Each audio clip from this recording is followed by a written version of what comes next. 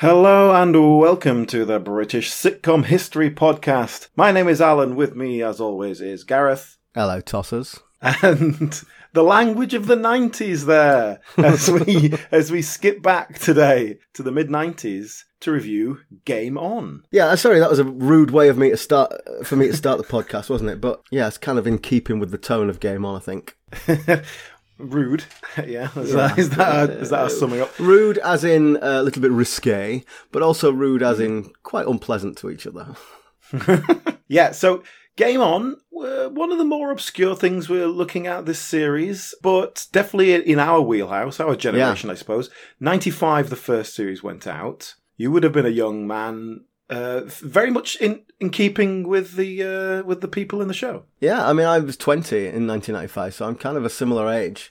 And then a couple of years later, moved to London and lived with friends in a flat not unlike this, really. But it's interesting you say this is one of the more obscure sitcoms that we've looked at, because to me it's a real touchstone of my youth, and I guess that's just about my place in time, isn't it? But what's really interesting, we're obviously going to get into more detail later, but there's a cast change in Game On. So we've got 3 series, we've got 3 main stars, and then at the end of series 1, Ben Chaplin leaves, he goes to Breck America, and he's replaced by Neil Stuke, and obviously we'll talk about that in a lot more detail, but my memory of Game On is Ben Chaplin. Now, I was vaguely aware that they'd got rid of him and Neil Stuke had come in, and I think I'd maybe seen a couple of episodes, but what this is telling me is that the first series of Game On is what I remember. And I suspect, looking at the dates, that's because I'd sort of moved out and, had a different lifestyle by the time the second series came out. I stopped watching telly, basically. So yeah, it was interesting to me watching this all again.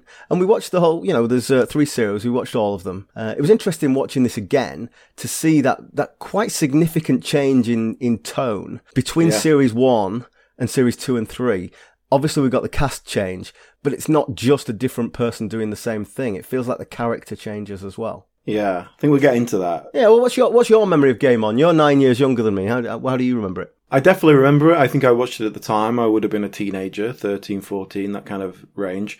So not quite the same recognition factor, but it was just funny and silly and laddish. And in the mid-90s, that was okay. But I remember watching it. I remember really enjoying it. I had good memories of it. Rewatching it now, it's funny how much it's aged. So, it's only 25 years. Well, I guess it feels really 25 years, but that's quite a long time, I guess, when you really come down to it. But there's some references, and I think Series 1, more than the later series, has got much more kind of cultural signifiers of the 90s. Yeah, music and film references, yeah. So it was very interesting to watch it again. And I think overall I enjoyed it, but I'm sure I'll find things to criticise.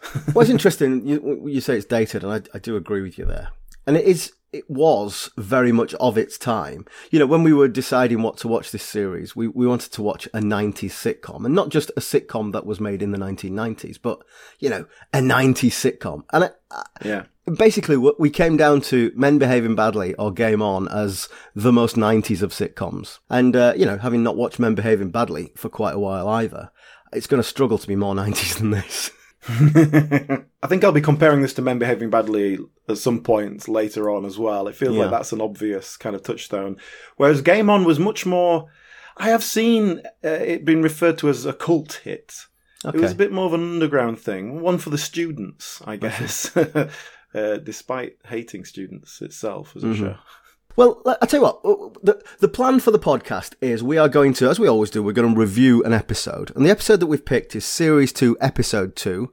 Ready for the title? Slime Surfers and Jism Monkeys. Nice. Catchy. But before we get into Series 2, what I thought would be a good thing to do, why don't we talk about Series 1 first and talk about Ben Chaplin, and then we can talk about the changes, probably by going through that episode a little later on. So, Alan, set up Game On for us. Series 1, as it starts, what's the setup? So it's a flat share in Battersea. 3 young people. The age is a bit variable depending on what they say, but they're supposed to be like early to mid-20s. Yeah. And they are all originally from Herne Bay, which, for anyone who doesn't know, it's sort of on the east coast. It's where people go to die. And they've grown up there. And Matt and Martin, the two men there, they are childhood friends. They're at school together. Mandy is a friend of Martin's older sister. So she's a couple of years older, but she's also known them since they were kids. Yeah. And then as we develop in the series, we get a little bit more information. What we find out is that Matt's parents died in a car accident, and using the money and the inheritance he got, he bought this flat. And so he lives there for free, essentially. And the other two are living with him, paying him rent. And so because they're making their lives in London, in the big city. And again, like you were saying, Gareth, that's exactly what you did pretty much. You went down to London to find your fortune. And so many people did that. And especially in the 90s, it was more affordable than it is now to do that. It was a lot less affordable than Yorkshire was, even in 1997 when I did it. But yes, I think it's a different dimension now. What's interesting, you setting it all up like that. What was it? I found that wasn't obvious. It's quite good that they sort of revealed information as it went along. I mean, it's fairly obvious that we got these three people who are living together and that they're not romantically linked. Yeah, it's just a young people's flat share, and then we get a little bit of background information as it goes along, which I think is quite nice. There is definitely episodes out of order here. Oh, really? Well, a very specific example I can think of is we see Matt's surfboard has a big iron mark on it, and he's annoyed because Mandy burnt it with the iron. And then 3 episodes later, that happens in the episode, and she tells him that she's done that, and he's like, oh my God. So, that's definitely just a very specific example of continuity that's out of whack. But generally speaking, they're fairly episodic. But they'd obviously switch something around in that first series for the sake of... I'm putting this down to gradual exposition and quite clever filmmaking. And it's just that they've randomised the order of the episodes. Possibly. But yeah, they don't go to great pains to explain it first off. It's just some young people in a flat share. That's fine. Yeah. And as we sort of understand the characters, they're very broadly drawn, aren't they? So Matthew, who, as we know, owns the flat, doesn't have to work and never leaves the flat. And we sort of discover that he's got a kind of agoraphobia and he won't go outside. But he's a horrible man. He's a really nasty piece of work. He bullies the other 2 members of the household. He's got financial control over them, and he's just a nasty piece of work. Morning, Mark. Morning, Matt. Going surfing? No. Oh. And yourself? Going to that poxy bank? Have to, Matt. It's called work. Don't get witty with me, mate, or I'll break your arms. I was watching that. Can't stand that ugly ginger tosser. He's right up his own arse. Then we got Martin, who, as you say, is his childhood friend. I assume Matthew's been bullying Martin since they were, 3 years old. And that is very much the pattern. So, he does as he's told. He goes out and he works, and he's very much a sort of loser. He's a ginger tosser. And he's very crudely sketched as bit of a loser. I'll tell you something else I noticed in the shift from series 1 to 2. I don't remember at any point in series 1 Martin's ginger hair being mentioned in any way. Oh, really? So I reckon that series was written before they cast it. Ah, yes. Yeah. Well, it's interesting you say that because I didn't notice that. I obviously called him a ginger tosser, which that's not coming from me. That's coming from the script. But yeah, so that didn't happen until the second series. That's interesting. I didn't go back and sort of double check that, but I'm sure there's not. It's not as common. It's funny. Certainly something they really gear up for series 2. So now our third member of the flat is Mandy, who is, well, this is where we get a bit 90s about it. She's basically just, what's the word? I'm trying not to use I'm trying to use a more scientific word. She's very profligate in her attentions to male admirers. Yeah, well done. Thanks. Well, this is very much set in the 90s. Ladette culture was a thing. Ginger Spice went on the Brit Awards and flashed her fanny, and it was all right. It was all right for girls to behave like boys, even though it becomes fairly obvious that Mandy's deeply unhappy and desperately trying to fill a need that she can't fulfill. Yeah, I think Mandy's a really interesting character because, like you say, there was this ladette culture coming through, which, it, for all its flaws, was about empowering women yep. To do what they wanted to do. And Mandy, as she develops, is a really interesting character because she has this, she's sort of sick of being seen as just a pretty face. She wants to be respected for her intelligence and her work ethic, etc., etc. But she's also a right old slag and she loves it. she loves getting shagged. That is basically the way it's written, yeah. And I think it's a great, interesting character, actually. A little bit more of a developed character, that she's not just one or the other. She is conflicted, as most people are in real life. You know, she works, she's kind of a temp / secretary, wants to be a writer. But every time she seems to get an opportunity, it turns out that the boss is just interested in her body. We have an example is Dave Hill, who we've seen many times appear in sitcoms, he plays a northern writer, and he's quite a caricature. He wants her to help him with his research, and obviously it turns out that he just wants to research her pants. Well, I do need some research doing on my new book. What, a job, do you mean? Yeah, job. Not as your secretary, though, right? No, like I said, you'd be doing research. You'd be a researcher, like. Researcher? Well, how do you know I'd be any good? You've suffered. I've suffered. We'll get on, I know it. It's funny how that stuff is played off in a very 90s way. It's not like, oh my God, this is absolutely disgraceful behaviour, you can't behave like that. It is very much like, another one just trying to shag me.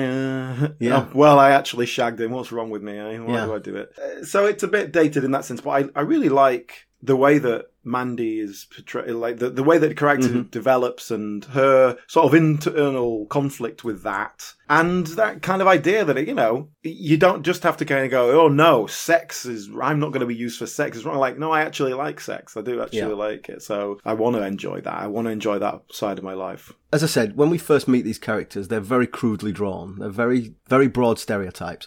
But as time passes, we get backstory and we get some kind of... they expand on why they are these characters. And certainly that's best done with Mandy. I don't think it's very well done with Martin. We don't really get much background on him, but...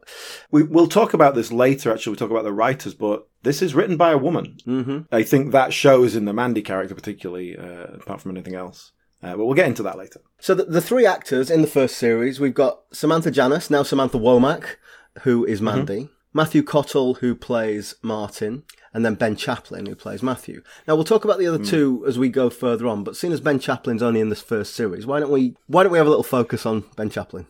Yeah, Ben Chaplin, nothing too dramatic in his background, middle class, drama school, etc. And he was building a career throughout the early 90s, just generally getting work. Game On was certainly his most notable TV role at the time, what suddenly made him a bit more of a recognisable face. And Game On wasn't like this huge, massive hit. It was a... BBC Two kind of late night show, aimed for the students and the young people, Bear in mind, in 1995, so that's the same year that the first series went out, he was nominated for an Olivier Award for a role he'd done in a play on the West End. So, he was on the rise, obviously. He's clearly had something to show. An actor, not from the world of comedy, he was an actor. Yeah, definitely. And for whatever reason, yes, it got him noticed. And dare I say, he had a certain look. Looked right. I don't want to objectify the guy, but it's the 90s, so I'm going to. He's a really handsome guy. Like, he is what we might call a conventionally good-looking man. He looks like a model. Yeah, but it's not even that he's like, oh my God, look at that guy. He feels like, we talked a little bit about this on our Miranda episode with Tom Ellis, who also went to Breck America. He's kind of handsome in a still realistic and attainable way. It's not quite just ridiculous like model. He's just TV handsome, I don't know about that, mate. So, I think I disagree with that. I think he's quite dreamy. But it's not just the look, though. He's got the attitude, and let's face it, what I mostly know him from is this and playing Matt here. But he's brooding and dark, and we're going to talk about the changes in that character. But that character is dangerous. That character is a bad boy, and it's quite sexy. There's something very sexy about that. Yeah. In a way that Neil Stuke, God bless him, is never going to have. Agreed. I don't want to be unkind because Neil Stuke's not an ugly man, but he's not. No, yeah, it's a he's different not. thing. He's not in the same league. Neil Stuke is not getting targeted to play a romantic lead in a big Hollywood film opposite Uma Thurman and Janine Garofalo, which is what happened to Ben Chaplin. He got headhunted essentially to go and do an American film called The Truth About Cats and Dogs. Yeah, now I remember that as I remember the name of it, and you sent me a trailer which I watched, and obviously I've never seen the film. But yeah, it's Janine Garofalo wants to go out with Ben Chaplin, but she's dreadfully ugly, as you know. Janine Garofalo, yeah, I mean, is she's like a troll. Janine Garofalo, hideous, disgusting, and therefore she has to pretend her friend Uma Thurman. I don't know, rubbish. It's Cyrano de Bergerac, basically. It's where right, okay, all right. the one that he actually falls in love with her personality, but she's telling the pretty one what to say, and so I didn't catch that from the trailer. Yeah. Presumably at the end, he falls in love with the disgusting, short, Janine fat, Garofalo. and ugly one, the Hollywood star Janine Garofalo. Yeah, and the film seemed to do okay, but his career didn't take off. Well, I know that he'd gone to America, and I remember him being in The Thin Red Line, which is a war film. Yeah. But so it wasn't like a big breakout role or anything. And then I basically disappeared without a trace. I haven't heard of him for years. I remember him being in a Sky drama a few years ago, but that's basically it. It's kind of true, but also a little bit unfair. You look at his CV, he's sure working. And he stayed in America for several years and was doing plenty of work, and not exactly just like nothing he worked. Decent roles, but nothing star making and nothing too like crazy. But he seems to have retained a good reputation as an actor, and he was nominated for another Olivier Award in 2003 for another play. So he's doing theatre work as well. He seems to have returned to TV the last sort of 10 years or so, doing more British stuff again. Yeah. And he was in a show called Press, which was about these two kind of tabloid newspapers that were battling each other, and you saw both sides of the newspaper offices. Oh, yes. No, that does ring a bell. Yes, he played a sort of, like the Sun editor, didn't he? He was a kind of, it wasn't the Sun, but that's exactly what it was supposed to be. Yes, I do remember that, yes. Yeah, well, I worked on that, so I've seen him in action in person, and okay. Like he was really good. The scene I was in with, he was doing this kind of impassioned sort of speech to the team in his newspaper office. He was giving them all kind of tub thumping stuff, and he just did it. He had to do it like 18 times, just from different angle, different camera angle. We're doing this now, and he just knocked it out of the park every time. Maintained the passion, and that's good. That's like in terms of TV acting, where you just have to do take after take after take. That's what you want. Solid professional. Still got a sort of devastatingly handsome style of him, even though he's in his 50s now, but he's still got it. Okay. But yeah, the main thing to take from all that is this sort of dark, brooding vibe that he brings to the character. And I think Series 1 in general has a darker vibe. There were several times watching Series 1 where it feels really uncomfortable. Like, it feels like that flat is a toxic environment. Particularly for Mandy, it feels like a dangerous place for her to be. And also for Martin, who's perhaps not at risk in quite the same way, but it feels like it feels like a coercive relationship. Toxic is the word there. If we think of toxic masculinity, that's what Matt is. Matt is an embodiment of toxic masculinity. Whereas the second Matt is kind of pathetic. We understand that this is a superficial veneer. He's pretending to be this great guy because he's actually pathetic, and it's very obvious. With Ben Chaplin, Matt, it's not so obvious. It's not obvious because you think if he went out and kind of addressed the world, he could get attention from women. He could make men think this is a great way to live. And I don't know if you're aware of a man called Andrew Tate, who is the sort of embodiment of toxic masculinity. I have a teenage boy. We've had that talk, yes. And I think there's certain people that have these traits and, for whatever reason, can put them across in a way that seems appealing to, perhaps teenage boys, to people who don't know any better. And that's how Ben Chaplin Matt felt to me. This one felt like, that's a good this comparison. Is dangerous. This guy could be a cult leader. Like, that's how, there's something about him that draws you in, but he's dangerous. They just about get away with it because Mandy kind of has none of it. He'll say like, look, you owe me 6 months rent, but if you shag me, I'll let it go. And she obviously finds a way around that. But she never countenances it really. She's just sort of shuts him down. And so it's, we really need that strong woman there to give us a bit of balance. Because Martin is completely, overawed by him. Yeah, very much so. Well, we sort of started to talk about the differences there in Series 2, and we'll move that way in a minute. But just before, while we're on the subject of Series 1, one of the other changes, which you already mentioned, was there were a lot of contemporary cultural references in that first series. A lot of music choices, some film references. In fact, I started writing them down. The first couple of episodes, I thought, oh, this is a thing. I'll write this down and make a list. And really, interestingly, the list kind of ended with Series 1. So there's a whole load of sort of Britpop songs that are used either... Well, they're all sort of done diegetically, so either he's listening to them or he's singing along to them, that kind of thing. Preachers. Some of my very favourite songs of the time, and also Girls and Boys by Blur.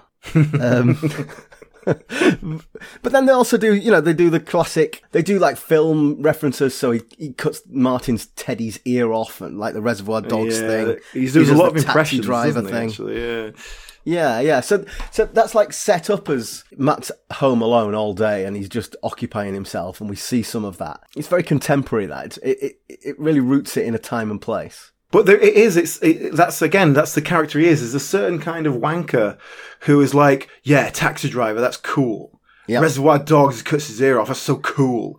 There was a certain type in the mid-90s, and like, hey, I love Reservoir Dogs, I love Taxi Driver, but those are not the characters to aspire to be. Those are not the people you Reservoir want to look Dogs, up to. The moment in Reservoir Dogs that I always think about is when Tim Roth is escaping from the heist and the civilian shoots him and he kills her. And that moment where he's like, oh my God, what have I done?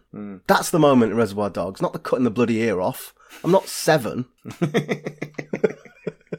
We're not the British Reservoir Dogs podcast, so never mind.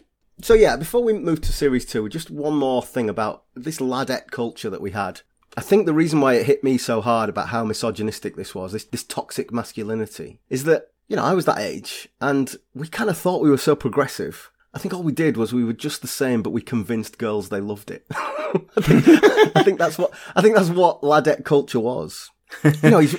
We see Matt. He's reading Loaded, and I used to read Loaded. That sort of, it was very painful to watch sometimes. I'm certainly not going to say I was as bad as Matt Malone, but there was a couple of notes of familiarity where I thought, a bit too close to the bone, that one.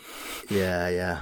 Well, I think you keep bringing up ladette culture as if it was not preceded by lad culture. Yeah, sure, of course. Yeah, of course. Which is obviously where it's come from. But I think ladette culture really took hold with the Spice Girls. You mentioned them earlier. I think that was the sort of the mainstream push of it. This is before that. The first series, at least, of Game On, it predates the Spice Girls. So I think we're still very much in lad culture here. We're still in men behaving badly level of culture. And let's not forget, we're not getting to men behaving badly, but there are 2 very strong female characters in Men Behaving Badly who are constantly the betters of the 2 slightly idiotic male characters. Even that show is sort of self-puncturing, but it displays a lifestyle that was sort of perfectly acceptable, I guess, and not especially toxic by its own standards. Let me give you one example that we've not mentioned before we move on to our episode. One day when the other 2 are out at work, Matt goes into Mandy's bedroom and he's going through her knicker drawer, and then when she comes home from work, he is asleep in her bed in her knickers. Yeah, is that crossing a line? Is it? That's a restraining order, not a clip round the ear. Well, and obviously what she gets out of it is that she gets off the 6 months worth of rent that she's due. She just blackmails him for it, basically. Which, 6 months of rent, £2,000, by the way. Interesting, yeah. Definitely couldn't get that these days. But... yeah, so it kind of ends with her being, the winner, the victor in that situation, and she's using his weaknesses against him. But yeah, that's a creepy thing to do. It is a bit creepy, isn't it? All right, so let's move on to our episode then. So we're going to go into Series 2, and we've actually picked the second episode, and I'm going to say it again: Slime Surfers and Jism Monkeys. And what's happened since the first series, in the first episode that we've missed of Series 2, a couple of our characters have had slight changes. Mainly Martin has got a girlfriend, and that's completely changed his outlook. He's now getting a shag, as he puts it. Yeah. And also, for reasons I can't quite remember, Mandy has decided to go celibate. Yeah, because she's just too busy shagging everyone. She's sick of it. Meanwhile, Matthew has undergone the character change of being a different actor. And as we're going to discuss, the character has changed a little bit. Let's talk about the new actor then. First question, pronunciation corner. I'm saying Stook, you're saying No, you're saying Stook, I'm saying Stuke. I can't remember. I'd say Stook. What do we think? You're saying Stuke, I'm saying Stook. Yeah, I'll tell you why. Because my American friend who keeps saying, "Oh, let's go on the tube," and I have to correct her to tube. So it's, I think it's got to be Stuke, right? Do you know what? I think that's a good enough reason. I'm going to change my... Stuke it is. Okay. So yeah, tell us a little bit about the actor, Neil Stuke, and then we'll get into the episode. Yeah, so Neil Stuke, obviously brought on to replace the much-loved character here. He was already 30 by this point, so fair number of credits in his background, but not a specialist in comedy by any means. The only other major sitcom role on his CV here was the Reggie Perrin remake they did with Martin Clunes. So that was later. That was 2009, 2010, in which he played the boss. He played the I didn't get CJ. Where I am today by replacing other actors role. So I don't think he's actually called CJ. It might be a different character name, but the same character, yeah. Yes. And his other major regular work is in the show Silk. I don't know if you're familiar with it. It's not a sitcom. I've never seen that. It's sort of legal drama. It, yeah. And he's working, he's worked regularly, but without great fanfare. There's not an obvious comedy connection there. But I think he brings a real comedic energy to this role. And that's why it changes the character so dramatically. So we open our episode then with a close-up on Martin. Mm-hmm. And Martin is mooning over the fact that he's now got a girlfriend. Mm. So Martin's gone from this sad little puppy to getting a girlfriend to being incredibly annoying about it. When he finally gets this girlfriend, I'm really happy for him. And then literally one episode later, I wanted to leave him because I'm sick of it. I've got a girlfriend. Martin. I've got a girlfriend and she loves me. Do us a favour, mate. I've got a girlfriend and she loves me and we shag. Shut up, Martin! Which is exactly how his housemates feel about it. Yeah. So this is playing out him mooning on about how good he is at shagging and how in love he is and all of these things. And he's constantly going on about it and they're rolling their eyes and telling him to shut up. That's just not great telly, is it? Like, the point is he's being boring about it. Yeah, he is being boring about it. Well, I like it. I think it reminded me of being, well, he's obviously a bit older, but, when you're 16 and you get your first girlfriend and you're just like, you're obsessed with it. And it's like, that's that mentality that they're embodying. I do get it, but I just think it went on too long. Well, this episode is where it's really nailing it in. This is all he does. Like, actually, Martin's journey in this episode is quite slim because he's just going on about getting shagged all the time. And they even bring Claire in for 30 seconds just to kind of come in and go, yeah, we've been having a shag. I noticed that. Like she just appears for that brief scene. And I wasn't really sure what was the point of that, Yeah, she got paid for it, I guess. Well, yeah, exactly. That's what I mean. Maybe she was contracted for 6 episodes. Yes, perhaps, yes. So Martin goes off for a shag, and Mandy is left with Matt, and they're watching telly, having a beer. And there's this sort of character shift. So previously it's been Mandy going out shagging. It feels really wrong, so I feel like Austin Powers using that word, but that is the word they use, so I'm going with it. Usually Mandy's off shagging and Martin is Matthew's wingman, and Mandy suddenly realizes, oh my goodness, I've become Martin. Yeah. Well, do you know what? I want to pick up on something there. Use of alcohol, because they're having a beer and everything. I found in the show in general, the way they approached alcohol was very interesting. Okay. And again, to compare and contrast with something like Men Behaving Badly, which is like their entire raison d'etre is come home from work, get some beers open, and you just get slowly drunk on the settee, or you go to the pub and talk about Kylie's arse. We don't get alcohol used in the same way here. A lot of the time, they're not drinking alcohol at all. And then, so this scene here in this episode jumped out to me a little bit because they do. And then there's a later scene where they open the fridge and it's completely full of beer. But you don't see Matt drinking that often, and you never see him drunk. And Mandy and Martin gets drunk once and makes some terrible decisions, and Mandy tends to make bad decisions when she's drunk as well. And it very much is like getting drunk has negative consequences. It doesn't really hammer it home. But I think it's perhaps just a writing device. We need our character to do something a little bit foolish that they shouldn't do. Let's make them drunk in order to make that more believable. Drinking is not celebrated, I guess, is what I'm saying, which feels at odds with that lad culture. Yeah. One of Matthew's constant refrains is, "Cup of tea, Martin!" And he's like, Martin has to go and make him a cup of tea. Tea is the thing. And God knows I can relate to that. But yeah, no, that's a really interesting observation. I hadn't noticed that. It's an interesting observation, and I wonder, it doesn't feel like a deliberate thing. It doesn't feel like something they're trying to focus on. It just feels like, what it feels like is the writer is not in that kind of, yeah, we go and go to the pub every night and get drunk kind of vibe. And so they haven't put that in. But then it's like, oh no, you go out with your friends and you have a few wines and get pissed and then sleep with someone you probably shouldn't have. You know, it's that kind of attitude to drink. But that isn't the lad culture attitude to drink. But then, we do. So then we get Matt and Mandy just sat together somewhat unusually. And Matt opens up a bit. Mandy sort of pushes him a little bit. And perhaps he feels more comfortable talking to her than he would to Martin. He has to keep up this kind of facade of masculinity to Martin because it's all he's got. It's the only power he's got. I think we're both a bit sick, really, don't you? I mean, you not able to go out and everything, and me with my work hang-ups and my sex hang-ups and my suicidal mood swings. Speak for yourself, mate. There's nothing wrong with me. Just hate all that outside shit, that's all. It's interesting in this scene because she says, oh, we're just a couple of sad bastards, aren't we, really? And then she's like, no, really. You are pathetic. Like, that's paraphrasing slightly, but she goes like, you're pathetic. Yeah. You can't even leave the house. And now I'm here stuck with you. And he just like, he hasn't got any argument against it when he's actually confronted it with it like that. It's like a bit too true. She asked him why he doesn't go out, and he said, well, I just can't breathe when I think about going out, you know. It is a bit of a bonding moment, but then obviously he moves in for a shag because they've had a slight bonding moment. Yeah. And it sort of ruins the moment. But the scene ends with Matthew offering to go and make the tea, which is quite a moment. I think that might be the first time he's ever done it.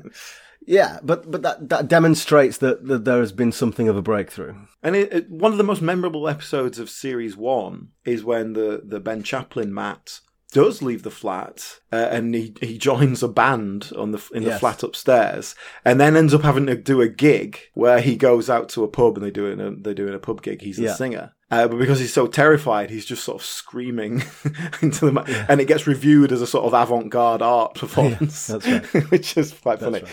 But I just bring that up because we've seen what the character feels like. He really struggles to get outside, and even with the much cooler version of Matt, he still shows that weakness. He still has that terrible, terrible weakness. And with the comedy version of Matt, it's played a much more for laughs, and it does get developed further in this series. We'll talk about that in a second. But right here, right now, we're setting up, in the next scene where Mandy talks to Martin, we're setting up her bringing in a friend of hers who is some sort of therapist who might be able to help. Well, let me tell you my notes for this next scene. So we open with Martin, and these are the 3 notes I've made. Martin is mooning about his girlfriend's calves. Mandy is really bored of this. I know how she feels. But yes, you're right. The meat of this scene is Mandy being worried about Matt. Despite him being an absolute horror, she is genuinely worried about him. And she's decided she's going to get her friend Jason involved. You know, my friend Jason, the psychologist that's never been mentioned before.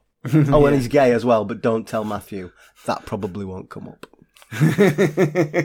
So we've got very clunky setup of this character Jason. So he's going to come in and help Matt with his agoraphobia. But we can't tell him that he's a psychologist because he won't have that. So what are we going to tell him? Smash cut to... So, you're Mandy's long-lost cousin who's been living in Australia for 10 years with his girlfriend. Yeah. I really like this. It's like a meta joke. It was very funny. It was a good because edit, they smash cut. It's like, if we're going to deliver a really over-the-top expositional line, let's make it a joke. It did work really well as a gag. And yeah, it does slightly break the fourth wall almost. It is just slightly meta gag, but in a way that works. It worked really well. It worked really well. Yeah. So there's the 4 of them now. There's the 3 of our flatmates plus Jason. And Martin's going out. She does deliver this line quite well. I'll be off then. Shagging. Which actually made me laugh. Even though I was annoyed with that bit of plot line, that did make me laugh. It's good timing. But interestingly, Jason starts talking about Australia, the great outdoors, and Matt starts freaking out. This is new. He's now freaking out just by talk of outside, which is like, okay, I'm not sure that's how agoraphobia works, but fair enough. Well, they've had to ramp it up a bit for the sake of the scene, haven't they? Just to really hammer it home. In case you've never seen the show before, let's talk about Jason a little bit here. Mm-hmm.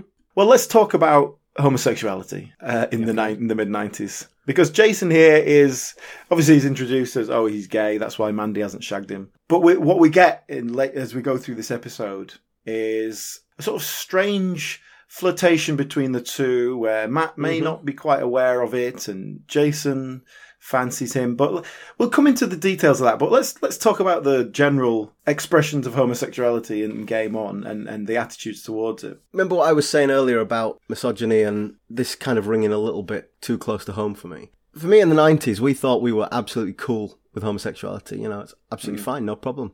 Yeah, some of my best friends are gay. All fine.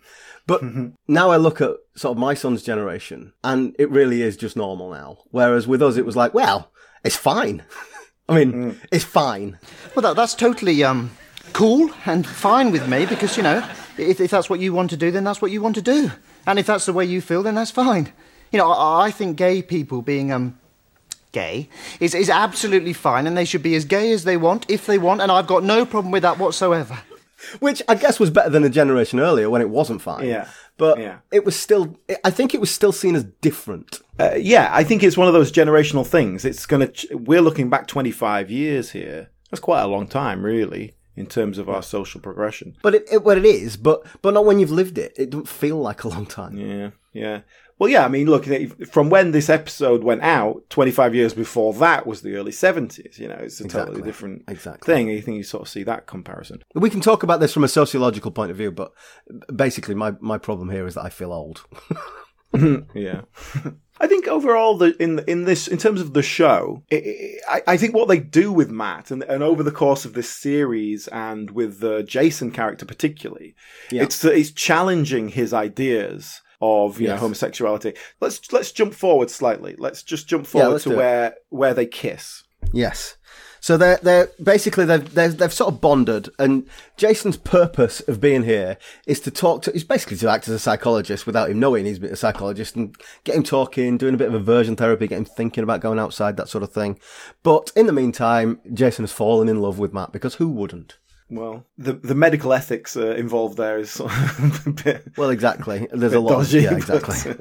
Yeah. So well, let's cut forward to that scene. They're on Matt's bed and they're talking. You know, they're doing this aversion therapy. Matt is being very defensively misogynistic, like he's being alpha male in a way that's sort of turned up to 11, in a totally performative way that you can see right through.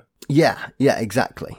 And so he decides that Jason's saying, well, you know, I've not really had much experience with girls. And he's trying to sort of say, well, I'm gay, but without saying it. And Matt completely misinterprets that and decides he'll help Jason with girls and he gives him his sort of killer lines and his killer looks. And then he moves in and kisses him. You want me.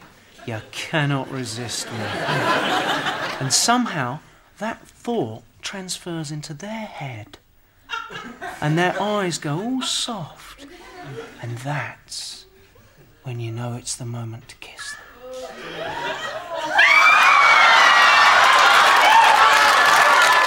Yeah, two screams from the audience, the live audience. Screams. Literal screams from the studio audience. Yeah. A great line. Jason says, "Oh, can you show me again?" This is funny. Yeah. And then Matt sort of withdraws, and he doesn't recoil. He doesn't. There's not like a big shock recoil. Oh my god. Yeah, which would be the obvious choice, I think, wouldn't it? Yeah, but he does like, anyone would think we're a couple of arse bandits. Yeah, but then what's the next line? The next line is, "Hey, we could have a bit of a wrestle if you want." Which to me suggests that Matt is kind of into this. Well, this as it goes on, basically the Jason character is in for a few episodes, and this story develops slightly. And Matt never quite gets, what's going on, really. And then the other characters are sort of trying to talk to Matt about, like, look, being bisexual, that's fine. That's perfectly normal. It's like, it's not bisexual. We're just mates, we just like to have a bit of a naked wrestle. That's nothing wrong with that. It's funny in a 90s way, and it's huge denial. And then, the scenario plays out with Jason is accidentally outed.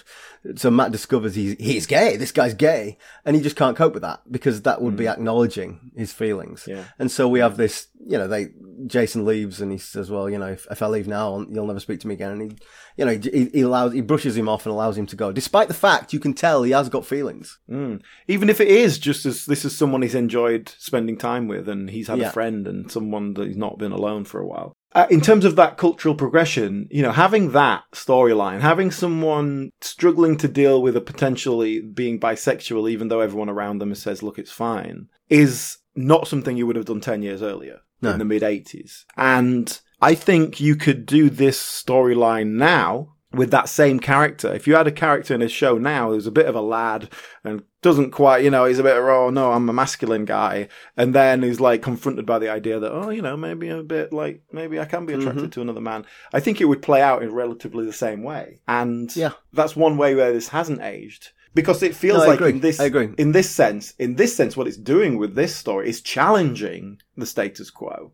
Yeah. It's challenging that kind of like, this is what the 90s is saying, but let's push it a bit, let's push it. And so it feels like it's a little bit ahead of its time. Well, that's all we've got time for this week, but come back next time where we will discuss the other actors involved and the writers as well. That's quite an interesting little pairing there. In the meantime, if you'd like to get in touch, we're on the social medias at BritcomPod, where we post little tidbits and pictures and clips and all sorts of stuff, so come along and join the conversation there. You can also find us on YouTube, where we post video accompaniments to the podcasts and other video-focused things as well, so go and have a look at that. So, until next time, so long!